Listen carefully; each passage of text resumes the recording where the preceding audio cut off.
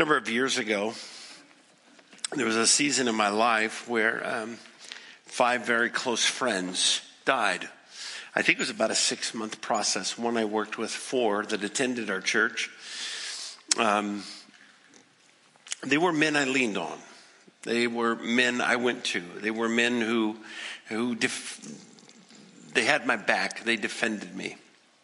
And in that season, I remember when they all died, I would have what you would call maybe a low-grade depression fever. I didn't look forward much to life. It wasn't like I denied Christ. I showed up to work. I preached. But I can remember as I looked back on that season, it was discouraging, downcast. I had moments, I think, that I could even say I felt scared.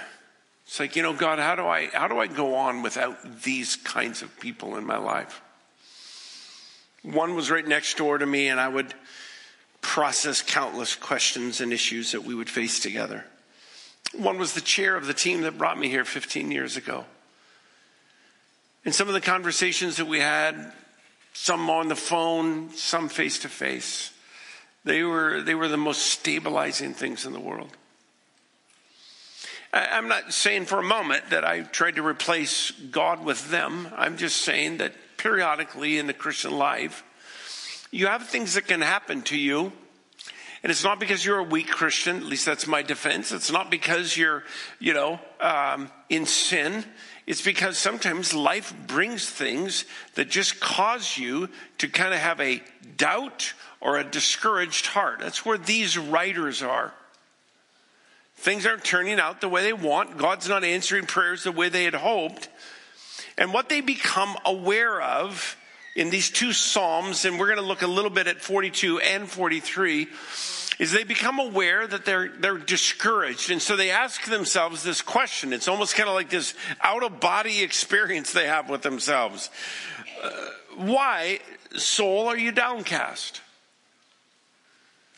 Do they really not know? Well, they've rehearsed a lot of it. I think it's their way to say, God, my heart is really heavy today. And some Christians don't have permission to go there. I feel sad for them. There are Christians that just, they can never tell you, top of the world, the day is great, the joy of the Lord. And it's like, sometimes you want to tell them, would you inform your face of what you're telling me? Because your face is telling me a different story. Your eyes are telling me a different story. And it's okay. I'm not asking you to always be on top of the world, because sometimes in the Christian life, we actually experience dry seasons. That's what these guys are. And we're talking about discovering hope. But sometimes we have to acknowledge, God, I don't feel very hopeful. I don't feel very excited. I'm not excited about where things are at in life. I'm frankly just discouraged. And what these writers do for us today is not only give us permission to go there, but more importantly, a pathway to walk out of this. Because I think in the Christian life, you're going to experience dry seasons. You're going to have those moments where you're down, you're downcast. You just want to sit at home and eat a bowl of ice cream, or maybe the whole quart. Yeah. Or, and you chase the ice cream with a mounting, glorious mountain of, nachos. And you say, you can really do that? Well, it depends on how discouraged I am. Yeah. That's nothing. You got to see me when I'm depressed. Yeah. Sometimes we get there. And what the writers take us to is not only the willingness and honesty and helpfulness of acknowledging that, and some reasons why we might go there, but maybe more importantly is, God, how do I get out of this? Will I get out of this? What are some of the contributing factors? Well, there's at least 3 in this text. They're not the only ones. I listed one that doesn't show up in the text. But let's identify the 3 that come here. Number 1 is what I would call a neglected soul. As the deer pants for streams of water, so my soul pants for you, O God. Let me ask you a basic question. We all know it. Why does a deer drink? Because it's... And why does it get thirsty? Because it hasn't had anything to... Done. Sermon's over. What's his metaphor? What's he telling us? He's saying, my friends, your soul is thirsty. The reason why you're discouraged, the reason why you have this downcast soul is because your soul is thirsty. It's not an abstract weird thing. It should not count you or catch you off guard. Why might it? Well, he tells us. When can I go and meet with God? Haven't been to church? Haven't been cracking the word? Haven't been spending time with the Father? So you don't have to go to the temple.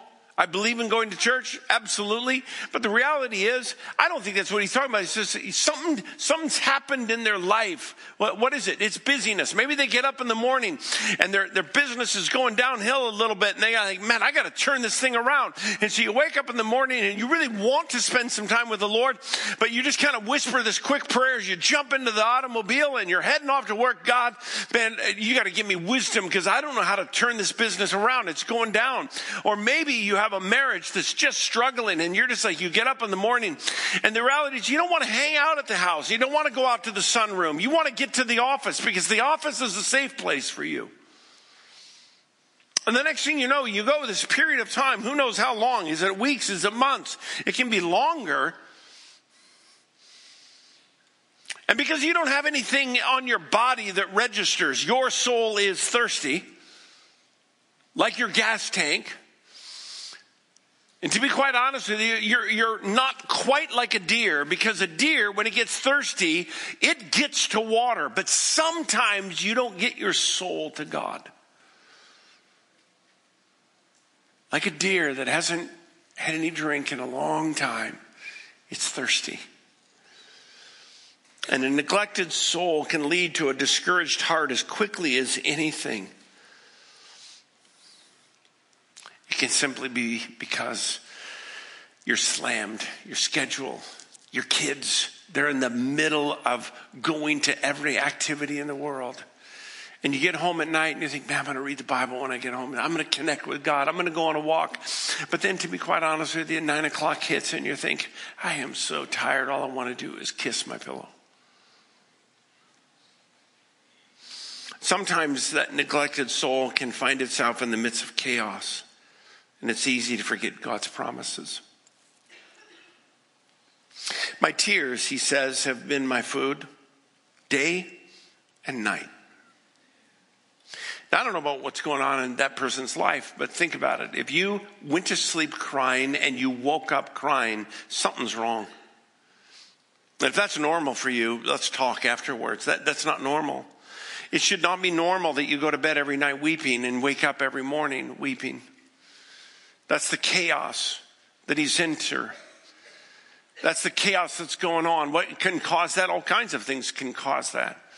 An unwanted pregnancy, a child that recidivizes back into addiction, a marriage that is not sustainably good. In fact, it's killing you. All kinds of things. And in the midst of this chaos, what happens? The same thing that happens in a person's life when you're on a rafting trip.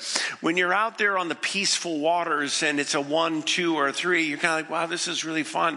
But let me tell you what, when you get into level 5 and you're flying down that river, you're not thinking, I wonder what I want to eat for dinner tonight. It's the same thing when you smash your hammer. Or smash your thumb with a hammer. You smash it and you're not sitting there, I think I need to have my nails done. Nobody thinks that way, because when chaos hits you, it absorbs you. It just absolutely arrests your attention. And that's what's going on to this individual. God, when I wake up in the morning, my tears, they've been my food. God, when I go to bed at night, I cry myself to sleep every night. And what that person is not thinking about, you can tell it. I've got a Psalm 42 and 43 that have 52 pronouns. 14 of them are I. I've got questions, 13 questions in these two Psalms. They're all about the person. They're all about focused on him. Why? Because in the midst of chaos, we tend to get really myopic. We get really self-centered. And we're thinking about us, us, us. And there's a voice we hear, but it's not a good voice. Because the wrong people seem to have the loudest voices. What are they saying? While men say to me all day long, hey, where's this big God of yours? I was talking with some friends this morning, and we were talking about a couple of documentaries that are kind of sweeping through. One is on The Secrets of Hillsong, and it's really sad. It's tragic, actually. And they were telling me about another one on the founder of Basic Youth Conflicts, and Gothard and some other folks, Dugars. And they were just reflecting, realizing that we're not sure who did these documentaries, but there's quite a few, first-person interviews. And you can almost imagine Satan sitting there as these things are getting aired and getting broadcast, and thousands upon thousands, probably millions of people watching them. And you can just hear Satan going, yep, that's the church. That's what it looks like to follow Christ. That's what it looks like to believe in the Bible. And it feels like everywhere Christians at a national level are just really not doing all that well. And that may be what's discouraging you, is when you turn on the TV, it's like Christians are just getting hammered. And it seems like we're shooting ourselves in the foot, and we can't get out of the way with bringing on all of this ridicule and the mockery of it. And that's what's happening. While men say to me all day long, hey, where's your God? How come he's not rescuing you? How come your ministry's not doing better?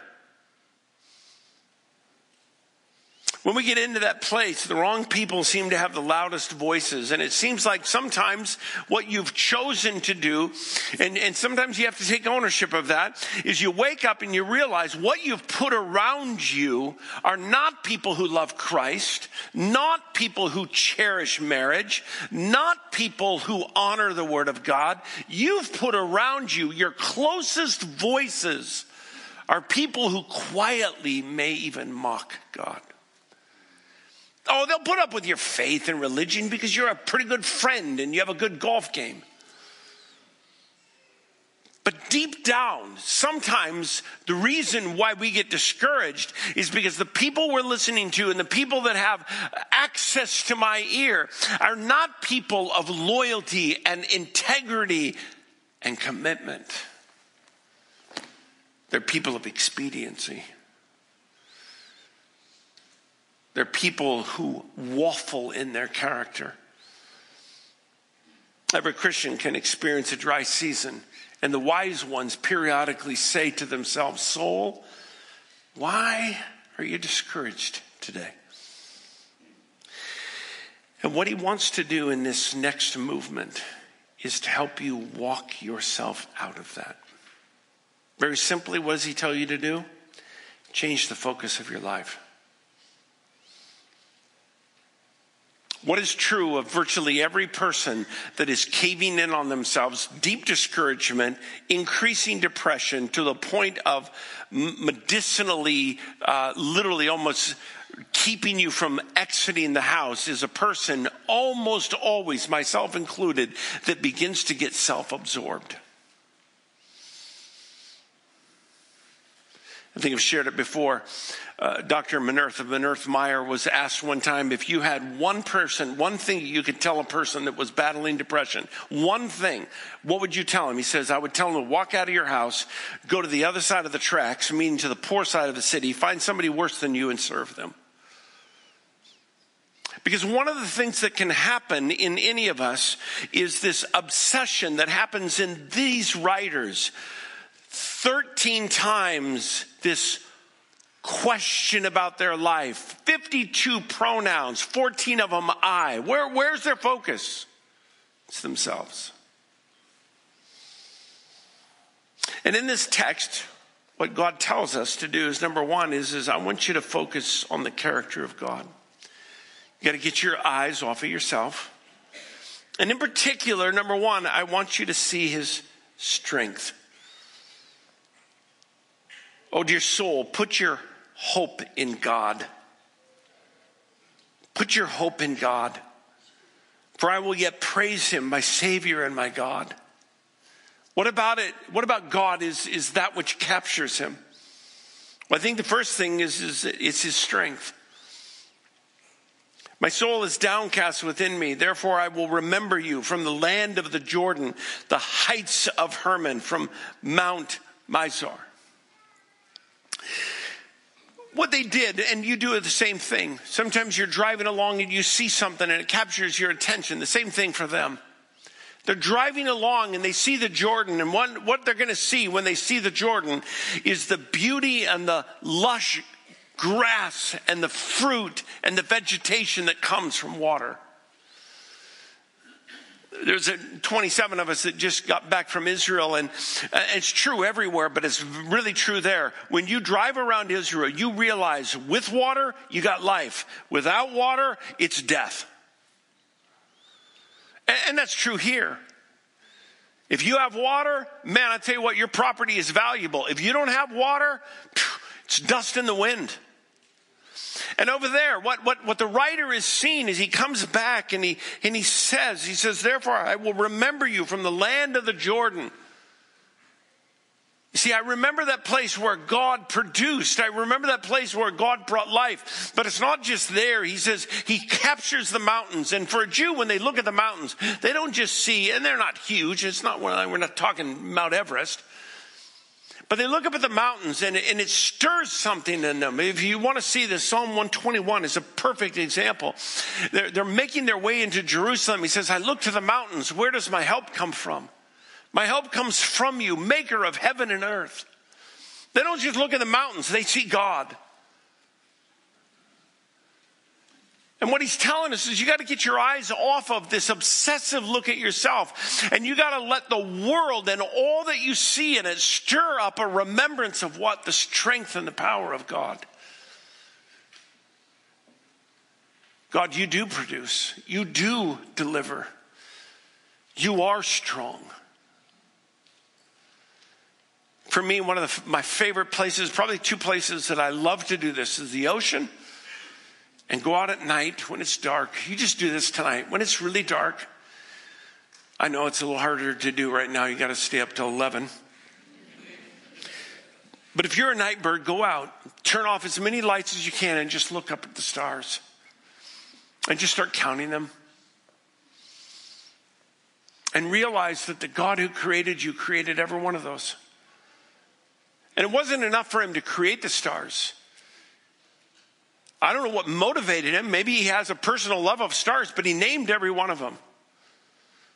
That's a lot of names.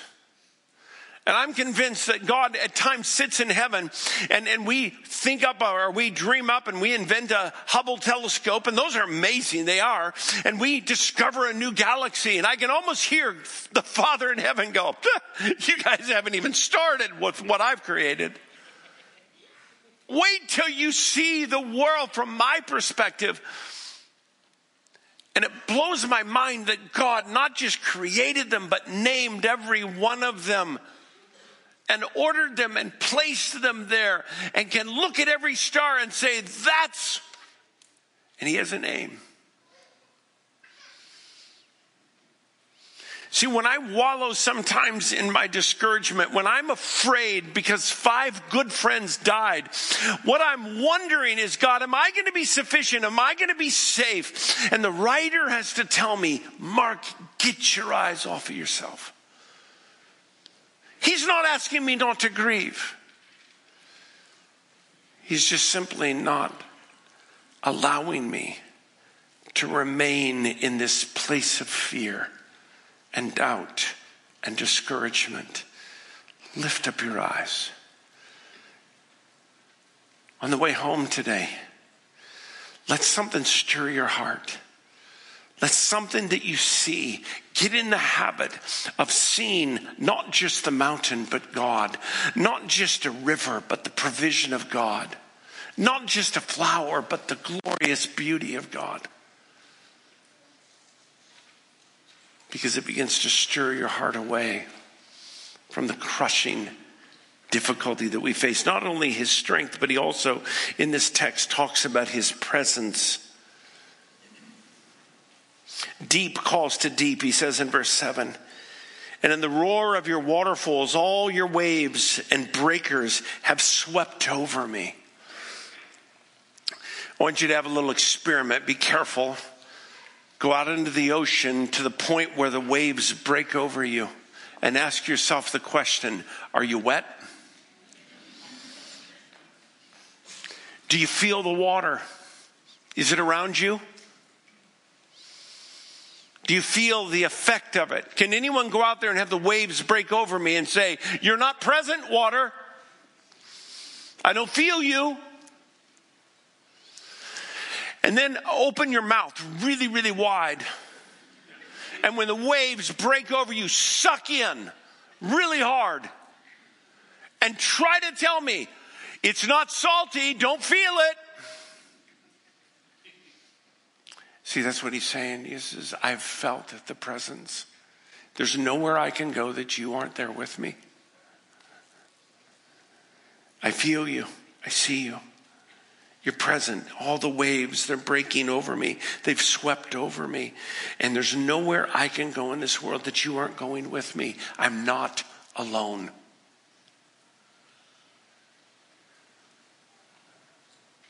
I'm not alone. Yours might be different than mine. I know where mine comes from. When you have a dad that ditches you at the age of 2 and you have virtually every male figure in your life fail you significantly and at times abuse you. When 5 trusted men die, I wonder, God, am I ever going to have protection again? And I need to get my eyes off of me. And you might need to get your eyes off of you. And you might need to ask God, let me feel the presence of your strength. And let me hear when you speak. When I focus on the character of God, I see his strength, I feel his presence, but also he speaks. In this psalm, it's twice. He says, by day the Lord directs his love. At night, his song is with me. Later in chapter 43, where he's again looking at the same kind of concept, he says it even more specifically. He says, God, send forth your light and your truth. Let them guide me. Let them be to me this holy mountain. When a person gets into the midst of deep discouragement, depression, one of the things they lose capacity or they lose the ability to do is to make decisions. Things can pile up in front of them. And they go to the office all day and I can feel this at times where I go to the office and I'm just not, I'm not thinking linearly. I'm just kind of like bouncing all over the place. And sometimes that's actually a good indicator that you need to listen to your soul. You go through the day and it's like, what did I do? I can't remember a thing. I didn't accomplish a thing. And that's one thing to have that happen one day. It's another thing to happen 5 days in a row. And what the writer is telling God, God, I need your infusion. I need you. I need to look up to you, but I need something from you.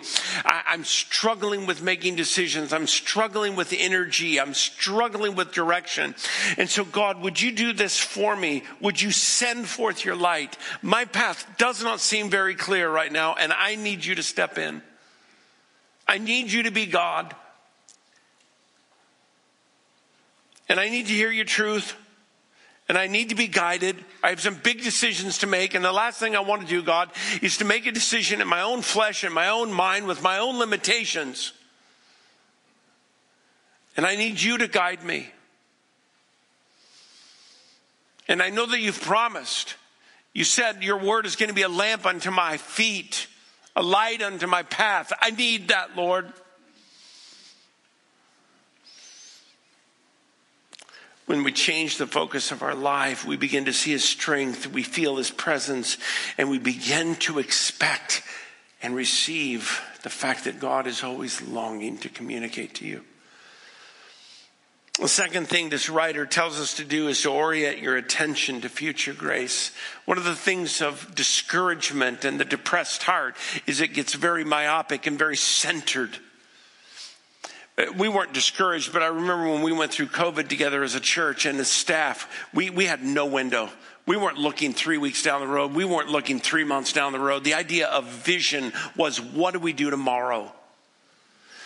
And sometimes when the discouraged heart kind of gets over, it's called COVID view. And all we can see is today and maybe the next hour. And the idea of dreaming down the road, but something happens. Look with me. He says, then, chapter 43, he says, then I'm going to go to the altar of God, to the God, my joy and my delight, and I will praise you with the harp, O God, my God. One of the things that can happen, and it's true, I've experienced it, I bet you have. When you get discouraged, worship becomes really hard. When you're facing deep challenges, worship is one of those things. It's like, I'm singing the songs, but I guarantee you they're not moving past my mind. But here he says, I'm looking forward to something. It's future grace.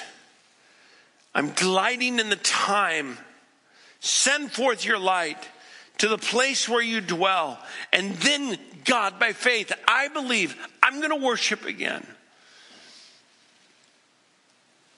I'm going to make it. You're going to see me through. Passages like Philippians 1:6, he who began a good work in you will carry it on to completion until the day of Christ's return. God, I'm going to make it. And I'm going to worship you again. And I'm going to orient myself to the future. And last, I'm going to change the questions I'm asking. There are 13 questions that are asked in these two Psalms. 10 of them are why. Why are you allowing this to happen, God? Why have you not answered me? Why do I feel like an orphan? Why haven't you solved my problems?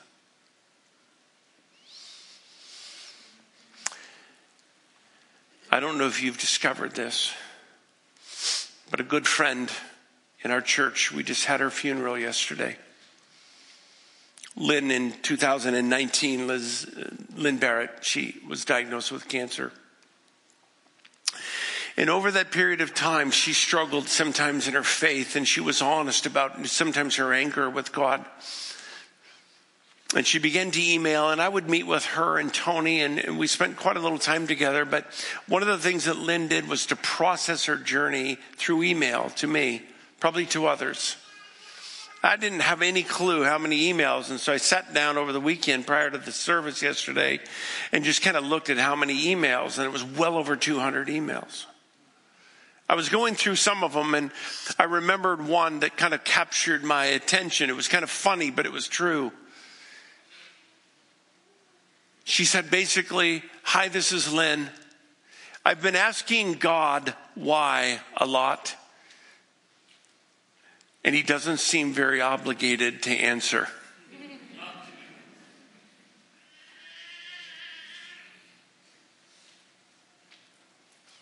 Who are you, the clay, to tell the potter why? You owe me an explanation, God. You owe me an explanation as to why you allowed this to happen. You owe me an explanation, God, as to why you're not resolving this problem. You owe me an explanation as to why I have to take this path. And my friend, your friend Lynn is right. I've been asking God why a lot, but he doesn't seem very obligated to answer. And if you haven't discovered this one, I will tell you, he doesn't. He feels no burden to answer why. Because he wants you to ask a different question. Because why is explain to me, justify to me, rationalize, own up, God, I deserve an answer. And God would say to us as lovingly as possible, no, you don't. And the questions as they move through this process, and any person that's ever discovered or kind of wrestled with this discouragement, this downcast soul, comes to the place where their questions begin to change. And they're not, why have you allowed this? Why are you allowing the voices of despicable debauchery have a play in my life? Why?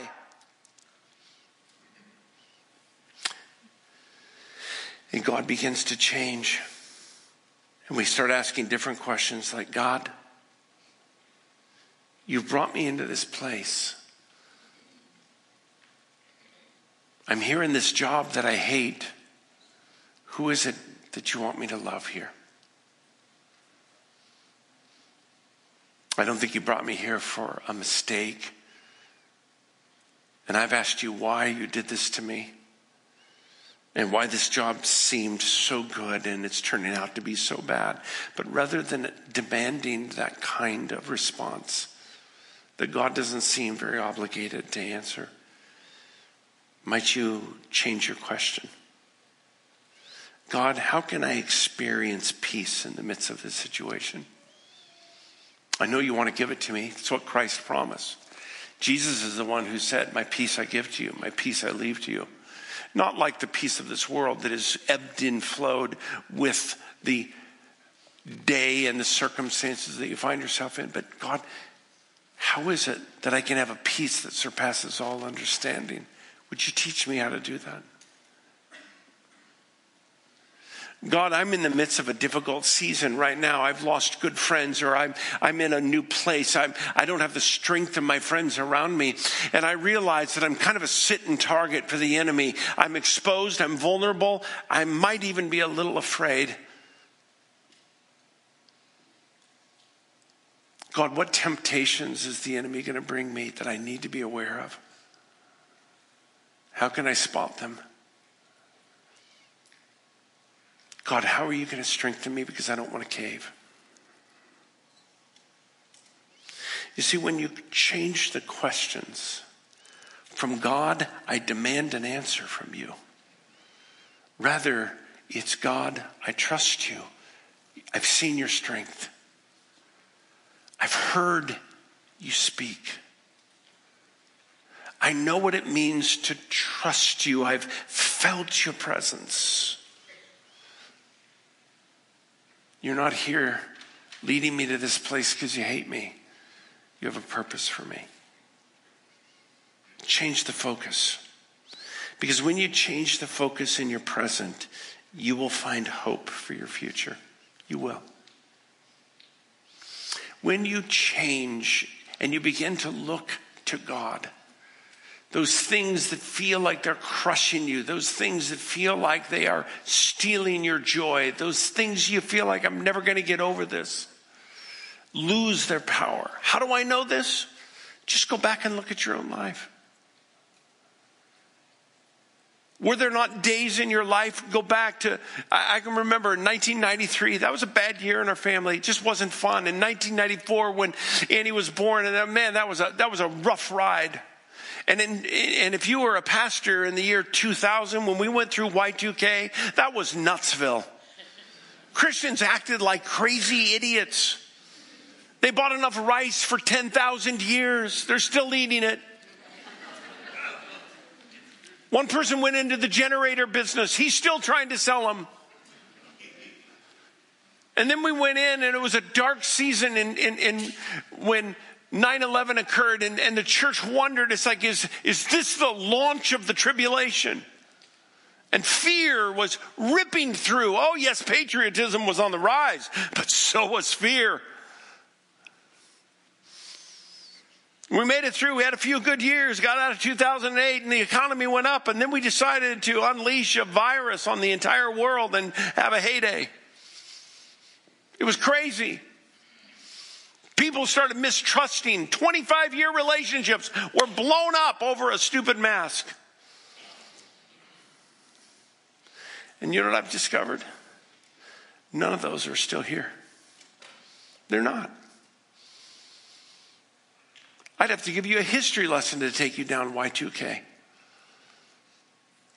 What happens is that God gets you through. And the things that feel crushing today, one day will simply be a distant memory. The issue is, what do you do today? If you change your focus in the present,